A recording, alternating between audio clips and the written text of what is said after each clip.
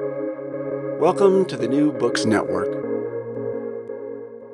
Hello and welcome to a new episode of your favorite podcast, New Books in Islamic Studies, which operates online through the New Books Network. I'm your host, Sher Ali Tareen. Thank you for joining NBN. In his fascinating and riveting new book, Soundtrack to a Movement, African American Islam, Jazz, and Black Internationalism, historian Richard Brent Turner tells a moving, though rarely discussed narrative of the intersection and cross pollination between jazz and African American Islam from the 1940s to the 1970s. How did Islam and conversion to Islam inform the lives, careers, and musical productions of prominent jazz musicians in this period? And how did jazz, spaces, and culture provide the fodder for important African American Muslim movements and figures such as the Nation of Islam and Malcolm X? Turner addresses these and other questions with profound historical depth and analytical ingenuity.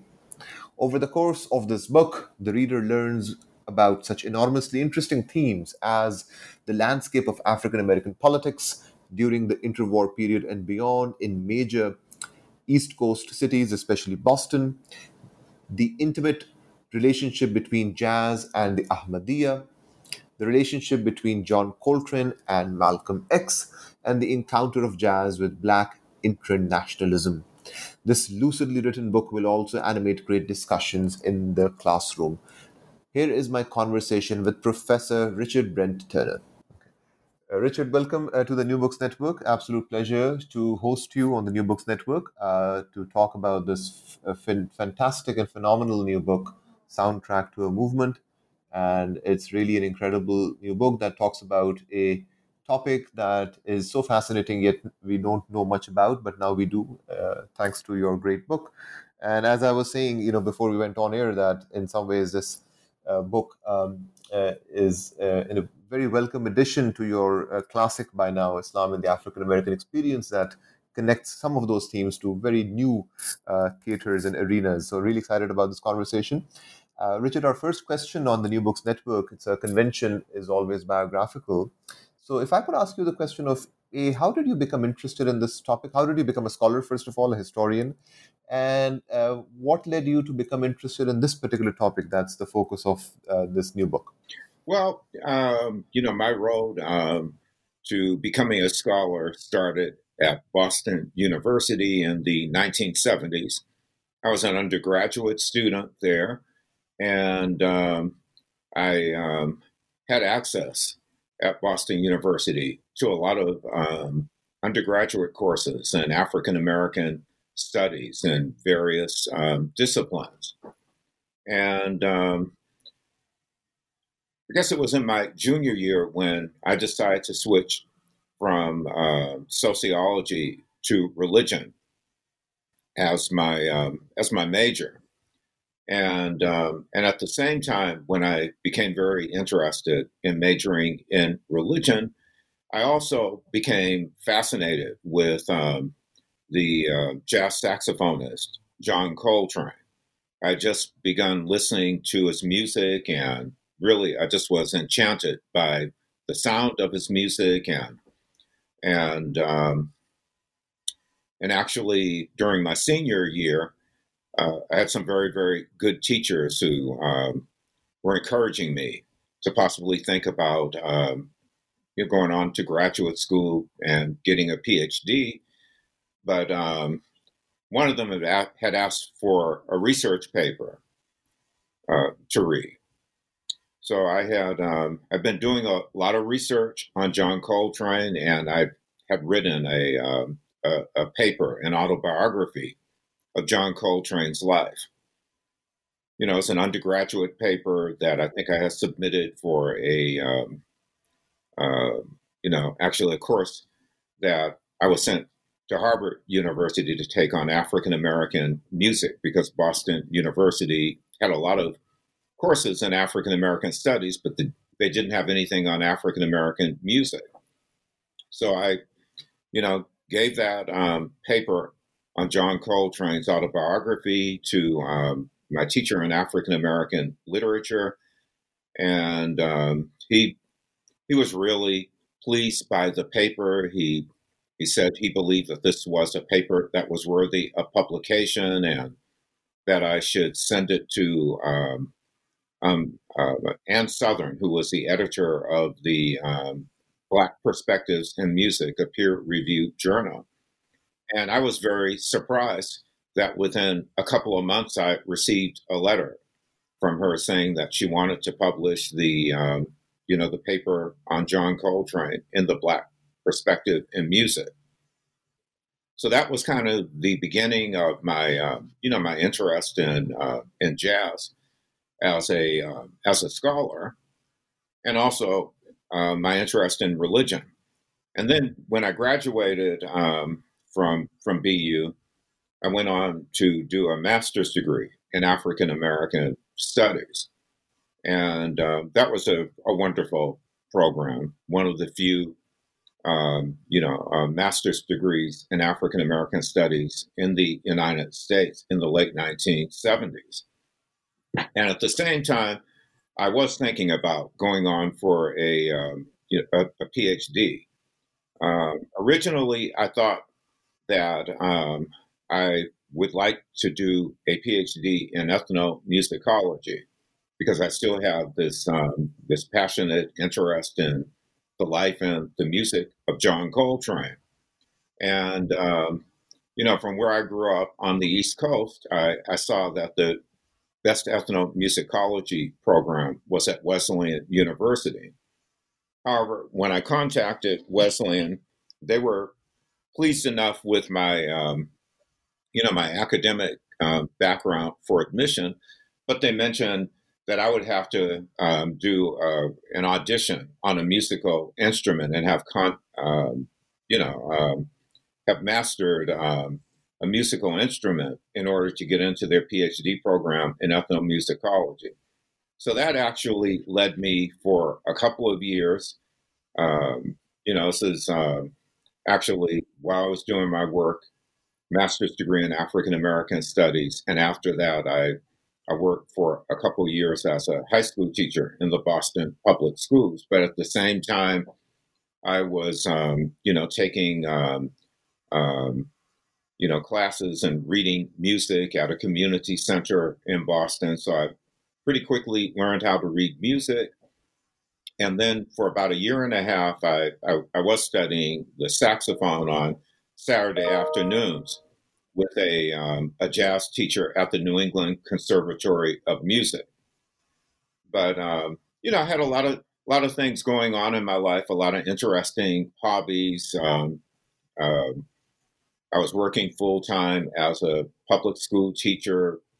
I was interested in athletics, playing in tennis tournaments, and after a couple of years, although I loved the saxophone, I never gave the saxophone the amount of time that you really need to give it on a daily basis to develop that type of competence on the saxophone, which would have gained me admission in Wesleyan's ethnomusicology program.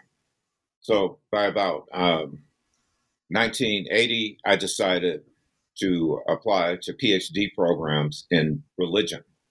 And and I did get into the PhD program in religion at Princeton University, and there, I think I got some of the background that eventually gave me the intellectual skills to write soundtrack to a movement many years later.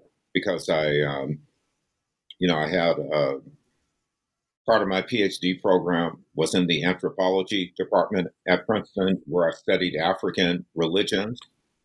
So I think that the background in African religions and the African diaspora that I got as a grad student certainly helped me to write soundtrack to a movement.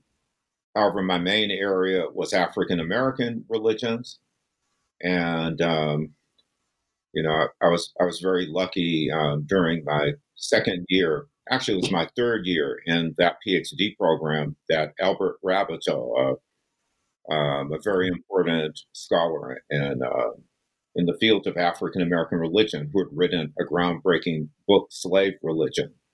He came to Princeton, and he's the person who directed my PhD dissertation. Because up to that time, one of my mentors was John Wilson, and he primarily did mainstream American Protestantism. So I had a lot of background in that, but until Raboteau came on board, I didn't have a mentor in African American religion. And when I went on to start writing my PhD dissertation, I then decided that I wanted to do it on Islam in the United States in the 1920s. And I had a really good dissertation director in Al Raboteau. And that dissertation, I believe, laid the foundation for some of the work in Soundtrack to a Movement, because towards the end of my dissertation, which was, was looking at some African American, Pan-African movements in the 1920s, like the Marcus Garvey Universal Negro Improvement Association, and its relationship to some early African American Muslim communities in the 1920s, like the Moorish Science Temple of America, which had already been studied a bit by C. Eric Lincoln in his classic study, Black Muslims in America. But towards the end of the writing of the dissertation, I was told by my advisors that I had one of the final chapters that needed a lot of extra work and a lot of extra research. So it's just very, very lucky that, I was a high school teacher at that time. During my last 2 years of writing my dissertation, I was a full-time high school history teacher. So I told my principal that actually I need a week off because I need to go to the New York Public Library and do research. So I got that week off. And it was at New York Public Library that I found there were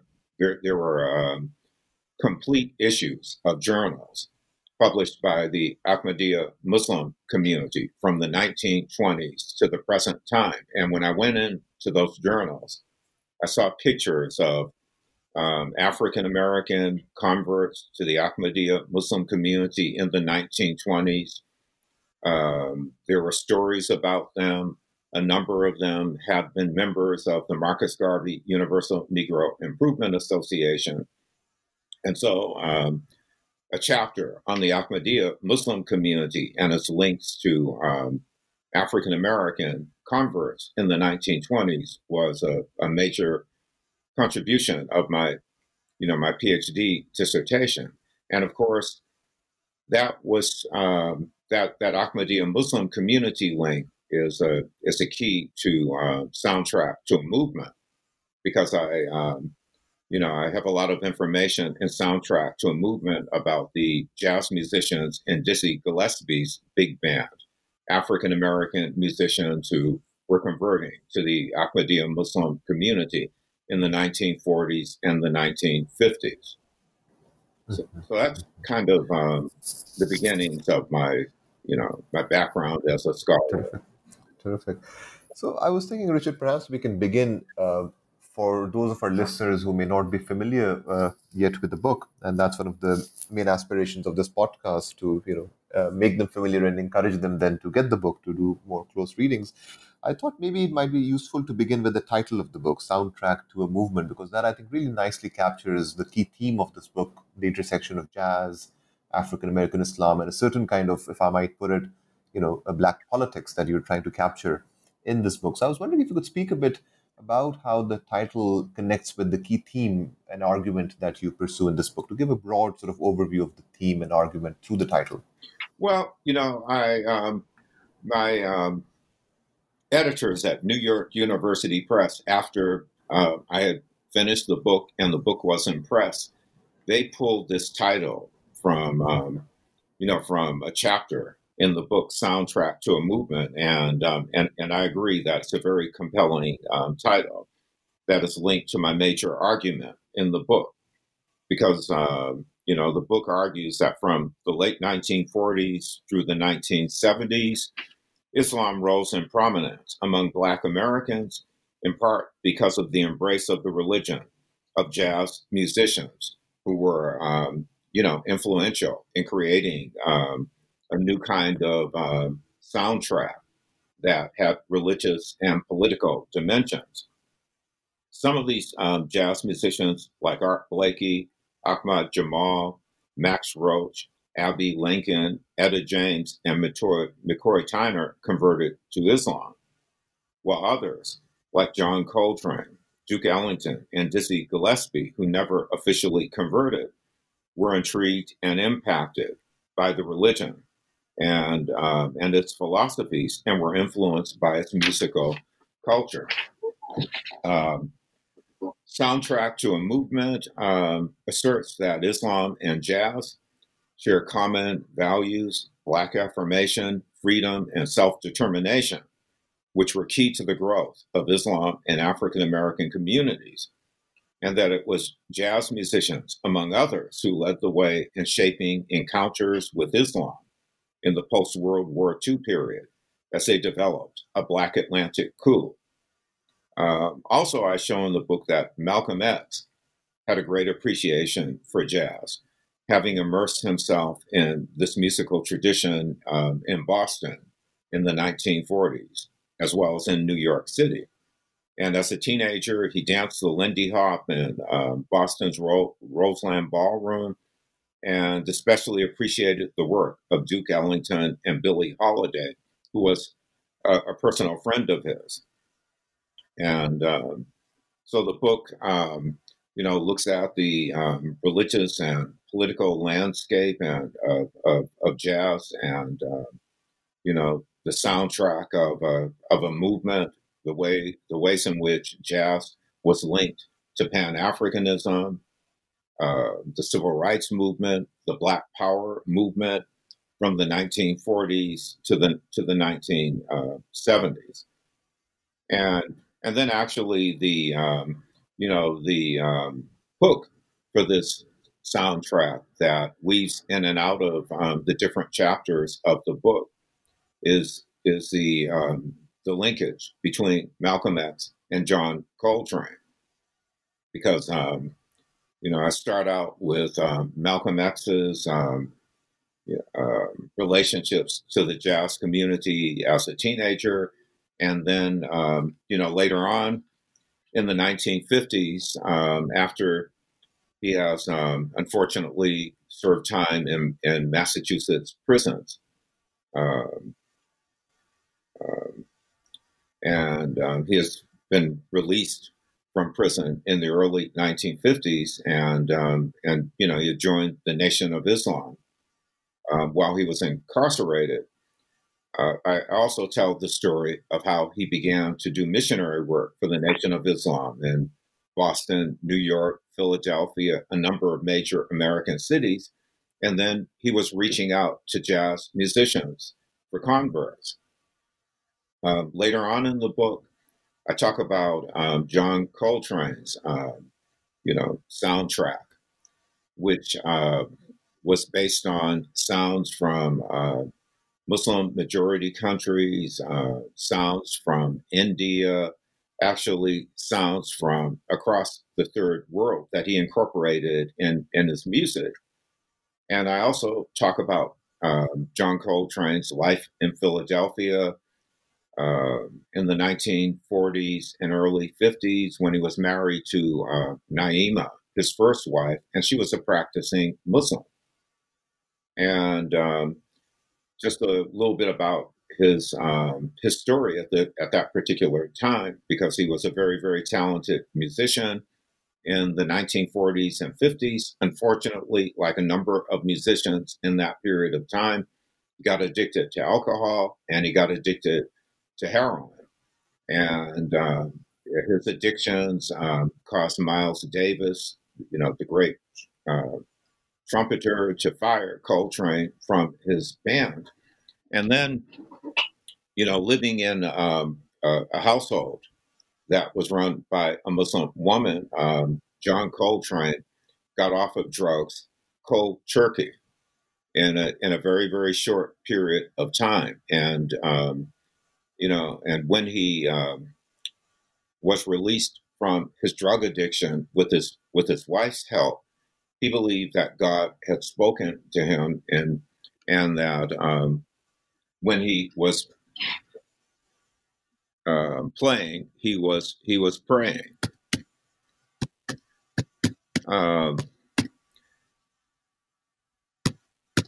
And then a little later on in the book, I bring Coltrane back into the story, because in the 1960s, of course, he composed the great album "A Love Supreme," that was very much influenced by his interactions with Muslim musicians in his band. It was very much influenced by the spirituality of Islam. You can hear that in the music. You can hear that in the prayers that he wrote. It's a kind of spiritual poetry that's on the liner notes of "A Love Supreme." But right around the same time that he was composing "A Love Supreme," John Coltrane was also going to Malcolm X's speeches anytime that he could, when Malcolm X was speaking in New York City. And although Coltrane never converted to Islam, he did say in a number of interviews that he definitely had thought about converting to Islam, particularly in Philadelphia, but he just never got around to it. So I make this argument for this linkage between the soundtrack of Coltrane's music that reflected the Pan-Africanism, the internationalism of the Civil Rights Movement and the Black Power movements in the 1960s, with Malcolm X's ideas about Black internationalism, especially when he left the Nation of Islam and made the Hajj to Mecca and converted to Sunni Islam and developed a human rights organization, the Organization of Afro-American Unity. And also I linked together in this chapter with the scholarship on Coltrane and Malcolm X. I linked that to observations by various jazz musicians, from Miles Davis to Archie Shepp, who believe that if what Coltrane was playing reflected what Malcolm X was saying about the third world and about the religion of Islam in his speeches, and at the same time, both of them said that they believed if Malcolm X had been a musician, he probably would have played like John Coltrane. So, that's one of the stories in the book. But then there are a lot of other fascinating stories about jazz musicians who embraced Islam themselves, converted to the religion, and expressed their spirituality through their music. People like Yusef Lateef, who converted to the Ahmadiyya Muslim community in the 1940s, and on some of his early albums, such as Eastern Sounds, in the 1950s, he attempts to recreate the sounds from the Middle East in his music. And you see, on some of his album covers, that he's wearing a kufi, and he's, and in the way that he presents himself visually, on his album covers. He is very proud that he is Muslim, and he's presenting that to the to the musical world. Also, so many fascinating stories. I look at the iconic album by Max Roach and Abbey Lincoln, who both converted to Sunni Islam, the We Insist Freedom Now suite, which they created in the early 1960s, and that album is very much linked to the to some of the most heroic phases of the civil rights movement. The students who were sitting in, trying to desegregate restaurants in the American South. It's linked to the Freedom Riders, and Max Roach. He actually converted to Islam. He's one of the great jazz bebop drummers. He converted to Islam in Brooklyn when he was a teenager. He married Abbey Lincoln, who he persuaded to convert to Islam. She had been a jazz singer before she met Max Roach, but she was kind of she was being cultivated to be a kind of a sex symbol as a nightclub singer. Max Roach persuaded her that she could really perform, politically charged music. And so we hear Abbey Lincoln on the We Insist Freedom Now suite, recreating the sounds of, with her voice of Black people who were enslaved in the United States, who were suffering, beatings and on plantations. And then in another part of the album, she is reciting all of the various African nations that had emerged from colonialism in the 1950s, and she's doing this with the drum beat of Babatunde Olatunji, who is a very famous Nigerian drummer at that particular point in time. I look at the story of Etta James, a rhythm and blues and jazz musician in the 1950s and 1960s, who converted, first of all, to the Nation of Islam. She had a very friendly relationship with Malcolm X, who was kind of shaping her spirituality. And a little known story about Etta James: after she converted to the Nation of Islam, she had some early contacts with Muhammad Ali, who at that point in time, and I guess this would be the early 1960s, had not converted to the Nation of Islam. He was still known as Cassius Clay. And so she's one of the first people who tried to convert Cassius Clay to the Nation of Islam.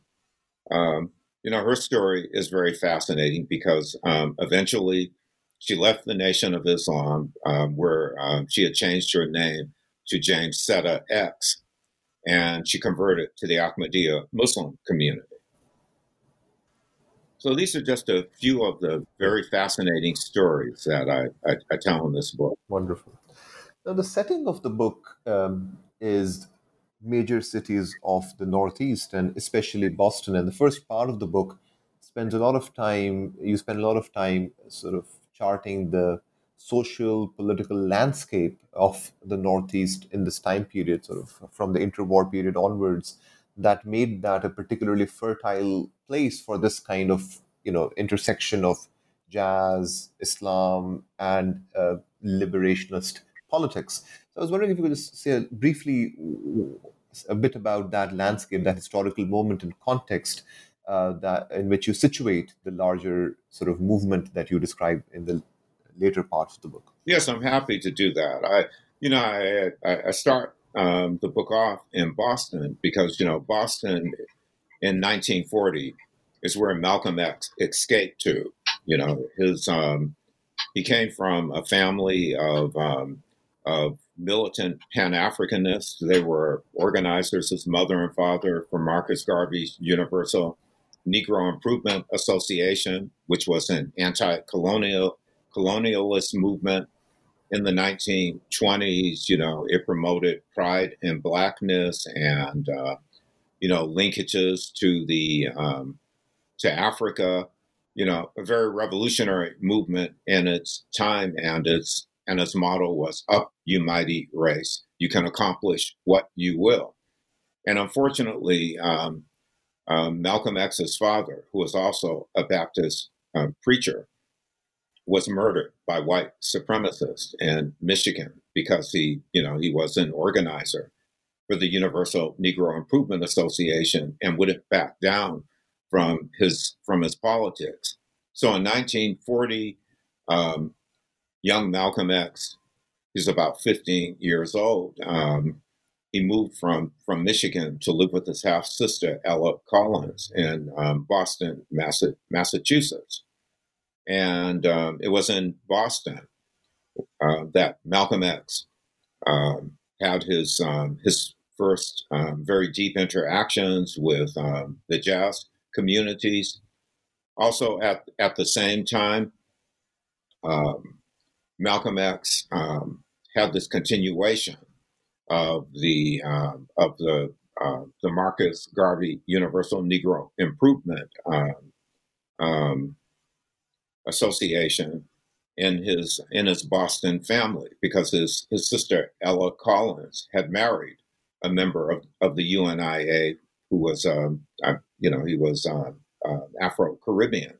He was a doctor in Boston, and so I also show that Malcolm X had linked himself in the jazz clubs to Malcolm Shorty Jarvis, who was a young professional musician who played with bands like Duke Ellington when he sat in with them when they came through Boston. And it's very interesting that it was in Boston where both Malcolm X and Malcolm Shorty Jarvis were first introduced to Islam. They were introduced to the religion by an Indian missionary from the Ahmadiyya Muslim community, who was a very talented pianist, I guess classical pianist, and he lived in the same community that Malcolm X and Shorty Jarvis lived in, Roxbury, in the 1940s, and invited, first of all, Shorty Jarvis to his house to impress him with the way that he played the piano. And then he began tutoring Malcolm Shorty Jarvis on Islam. And eventually, Malcolm Shorty Jarvis invited Malcolm X to this missionary's home, and they both were learning about Islam. Unfortunately, all that got interrupted in the mid-1940s because both of them, they were unfortunately involved in theft. They were arrested. They went to prison in Massachusetts, and that's where, while they were incarcerated in Massachusetts, that both of them converted to the Nation of Islam. And then, of course, I shift the focus of the book to New York City, because New York City, of course, is the place where many of the great jazz musicians in the world lived, because that's where many of the great jazz clubs were. And it's also a place that is linked to Malcolm X's, teenage years, because he very quickly, once he was in Boston on the East Coast, he began traveling to New York City. He was working for the trains, that ran between Boston and New York. He was working as a person who served sandwiches, and so there I shift to Harlem, of course, as this great Pan African community on the Upper West Side of Manhattan, and of course that's where Marcus Garvey had his headquarters in the 1920s. It's the location of the Harlem Renaissance, and it's also the place where Duke Ellington lived. It's the place where W.E.B. Du Bois, one of the founders of the National Association for Advancement of Colored People, which was a great anti-lynching civil rights organization, he lived there during this period of time. And so New York City is one of the major urban sites throughout the book, because we find that John Coltrane, whose story is linked to Philadelphia, I go there and show that there was a thriving jazz community in Philadelphia, and there was also a thriving African American Islamic community in Philadelphia at the same time. And Coltrane moved to Philadelphia from North Carolina in the 1940s and lived there into the 1950s. But eventually, he did move to New York City. Many of the, just about all of them, moved to New York City. So there are just so many fascinating stories of jazz musicians who were influenced by Islam, who lived in New York City. Art Blakey, the jazz convert to Islam, he converted to Ahmadiyya Muslim community. He lived in New York City. He founded the Jazz Messengers, which actually was initially a group of jazz musicians who had converted to Islam.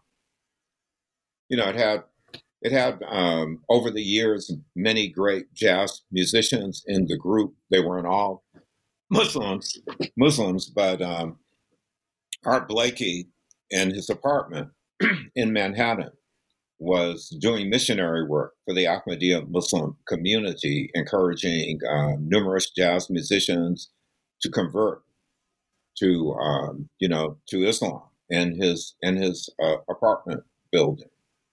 And Dizzy Gillespie, of course, is living in New York City, and then it is in New York City that many of the great big bands played their music.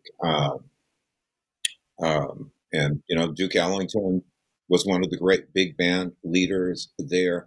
But then there's a major shift in jazz in New York City in the 1940s, from the big band music to bebop, which is kind of a different, more intellectually oriented form of jazz, with a faster sound, a fascinating sound, and that had many linkages to to African Americans who converted to Islam. That is bebop, and bebop was invented in New York City, behind the scenes as different jazz musicians engaged in jam sessions after they played in the clubs, and so.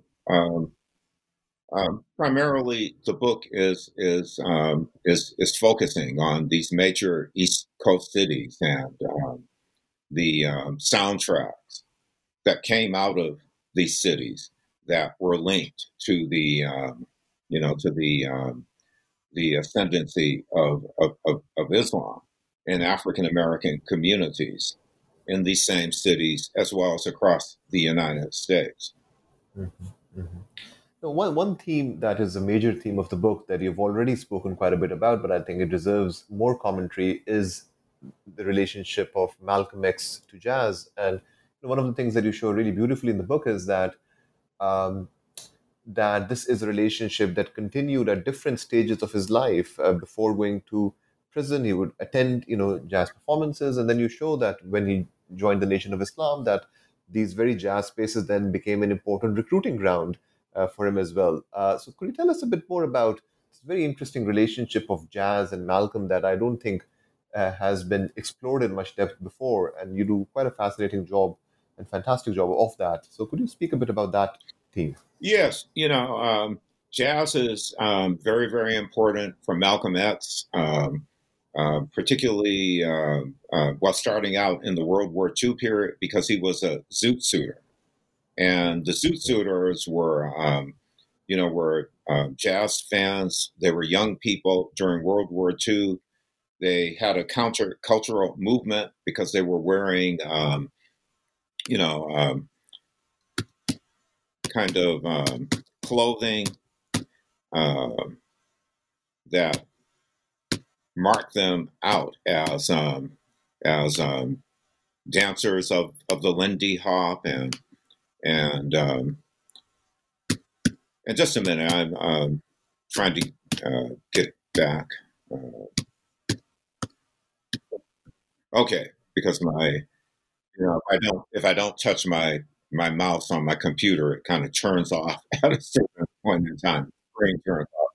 But anyway, the zoot suiters were really important during World War II because they were wearing this clothing, these long suit jackets,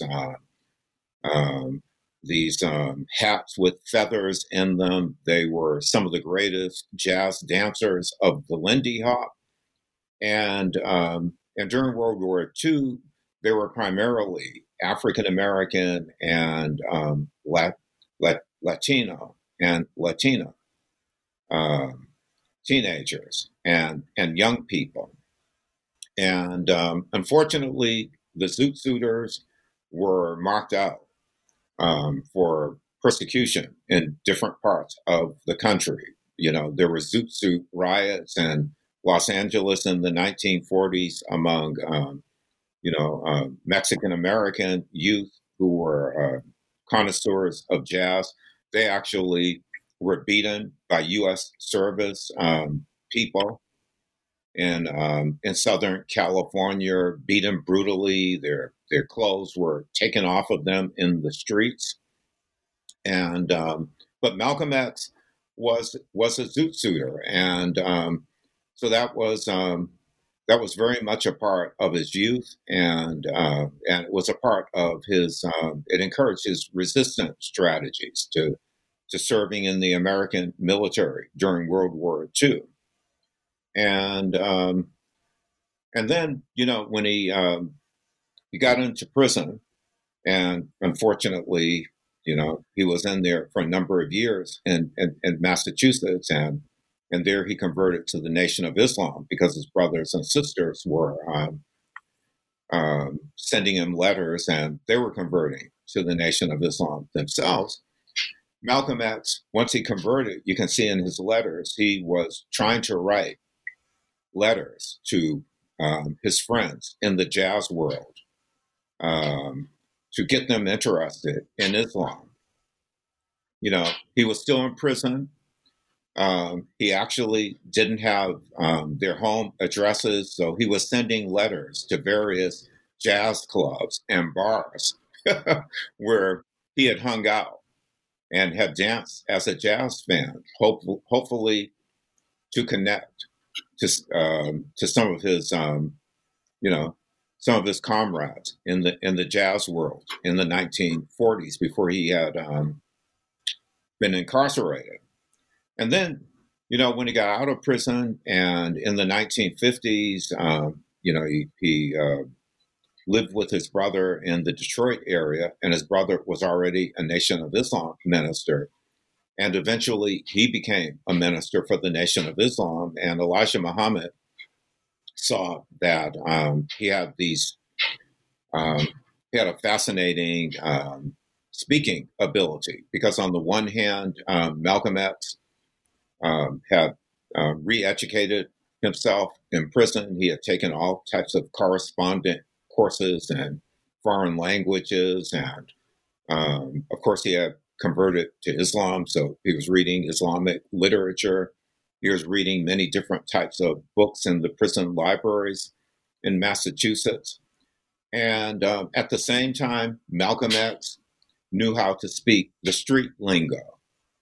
So he was the perfect person to, for Elijah Muhammad to send to various cities, from Boston to New York to Philadelphia, to find new converts to the Nation of Islam, who were young people who were still involved in going to jazz clubs. And Malcolm X was able to get a lot of youth converts. And a lot of it had to do with his, not just with his spirituality, which was extremely important, and his intelligence and his, his political background in the Universal Negro Improvement Association, Pan-Africanism, but he was also able to identify himself with, with youth who were in jazz clubs and dancing and involved in different ways, and the street life, who wanted to get out of that, that cycle of drinking and drugs and very, very fast self-destructive activities. And the little known fact also is that the Nation of Islam, although it forbade drinking and drug consumption and dancing and going to clubs, the Nation of Islam sponsored many different bazaars and concerts that where they hired jazz musicians to play. I was really fascinated by that. There's a lot of evidence about that. So that I'm sure that Malcolm X had an impact on that, of the Nation of Islam utilizing the soundtrack of jazz musicians to in their various street bazaars and their major events, to recruit people to convert to their religious movement. So jazz seemed to be a constant in Malcolm X's life. Although, of course, once he converted to Nation of Islam, and also, once he left the Nation of Islam and he became a Muslim imam. After he had made his Hajj, and he had taken courses on Islam and Arabic at Al Azhar University and became certified as a Sunni Muslim imam. Of course, he had to play down his linkages with the musical world, but those linkages were always there. And finally, I don't have any evidence for this, but there is certainly very hard evidence that John Coltrane was going to Malcolm X's speeches in New York City anytime that he had a chance to, because Malcolm X's second wife, Alice Coltrane, has been interviewed, and she has said that. I can't believe, although there's no hard evidence for this, that Malcolm X and John Coltrane did not meet one another at one point in time when Coltrane was attending Malcolm X's speeches, and he actually said that he was very impressed by the man. He was impressed by his message. Now, the final question I want to ask you, Richard, has to do with what I would call sort of the last term in your the second part of your title, which is African American Islam, Jazz, and Black Internationalism. And you show in this book that this is not only a U.S. story, but rather many of these jazz artists and musicians and performers really also mobilized a very powerful language and symbols of a certain Black international politics that was current in what we today would call Global South. societies and these third world political movements of the time. Could you speak about this aspect of your book a bit, the internationalist, the Black internationalist motif of jazz and Islam? Well, this is very, very important because there's been an international motif in African American culture, definitely since the 1920s with the Marcus Garvey Universal Negro Improvement Association, because that was a global Pan-African movement, and it had, and of course, Malcolm X was raised in that movement, and it had chapters in the United States, in Europe, in Africa. It was a global movement. But, in my study, the term Black internationalism refers to a global Black religious consciousness and interconnected religious movements that led African Americans to think universally about their freedom struggles. As the middle of the 20th century approached, I tried to show that many African Americans began to see themselves in a larger global context as part of the worldwide liberation struggles of Blacks in the African diaspora and Africa, and also sometimes in solidarity with the oppositional struggles of people of color who were not Black. So there's an element, an aspect of my book where I talk about the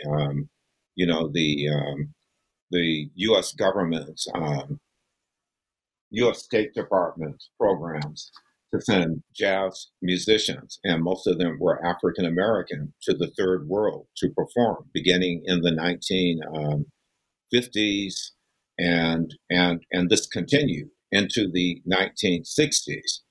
And here, many of the famous jazz musicians, great jazz musicians, people like Dizzy Gillespie and Duke Ellington, were traveling to Muslim majority countries to perform in concerts in Senegal and Pakistan and Egypt and various places. And the U.S. State Department started this program,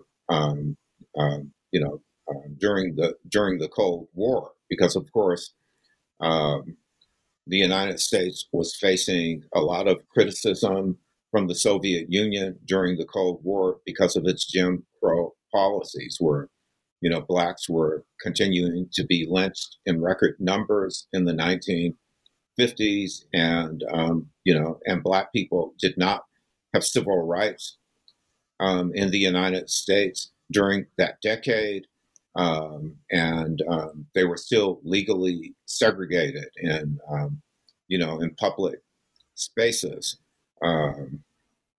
through the Plessy versus Ferguson Supreme Court decision, which had mandated, racial segregation in the United States in the 1890s.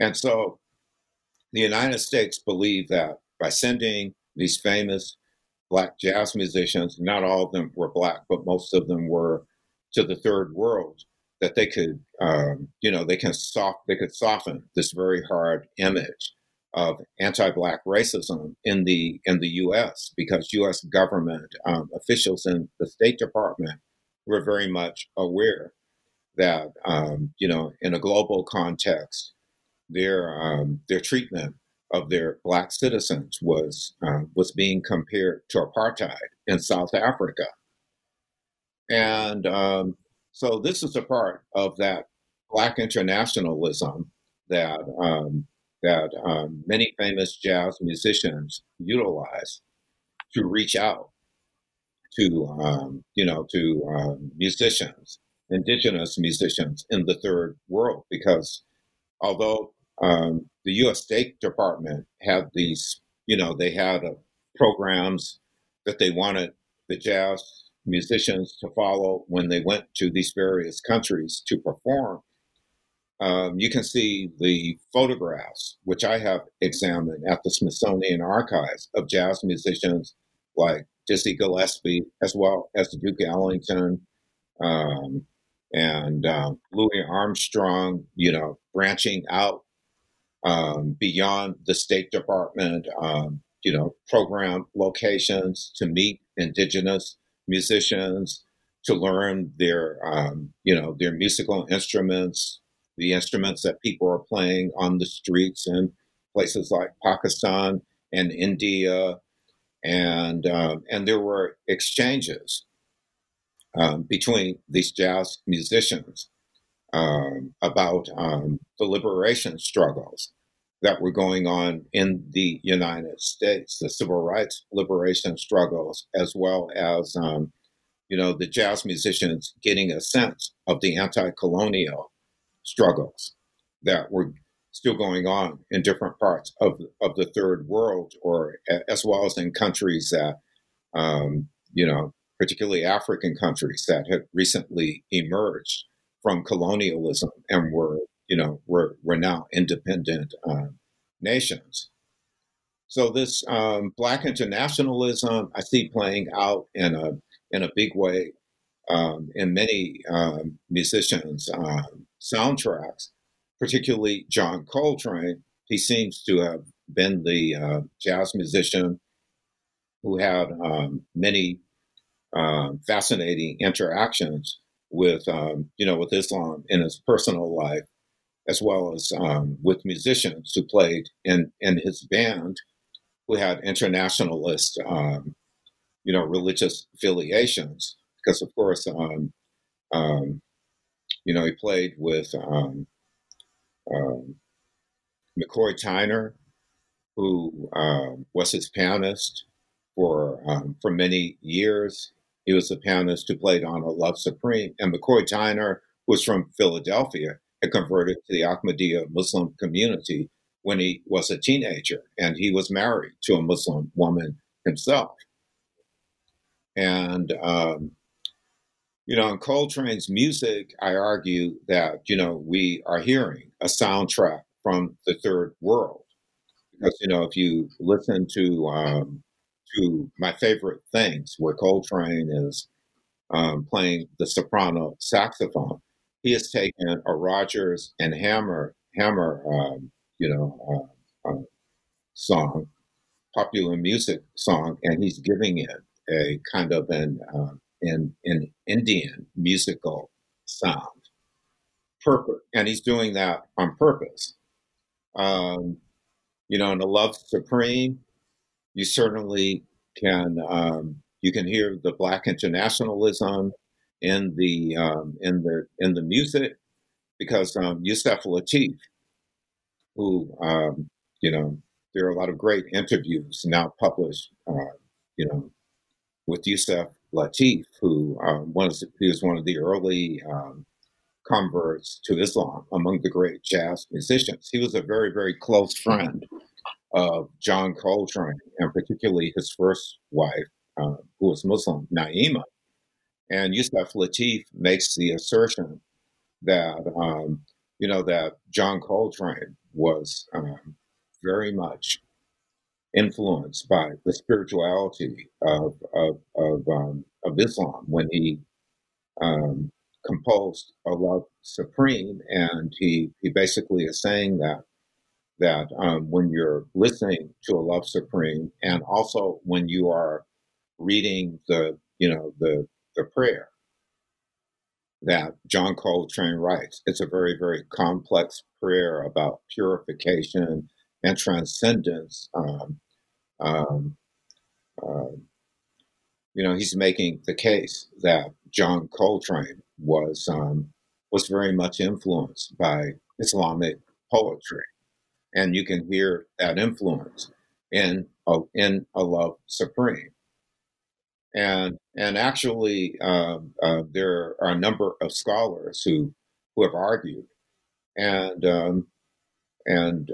they've argued that in the part of A Love Supreme, and this is the only album where you actually hear John Coltrane, kind of speaking or chanting. There's a part of the album where he's reciting with his musicians, "A love supreme, a love supreme."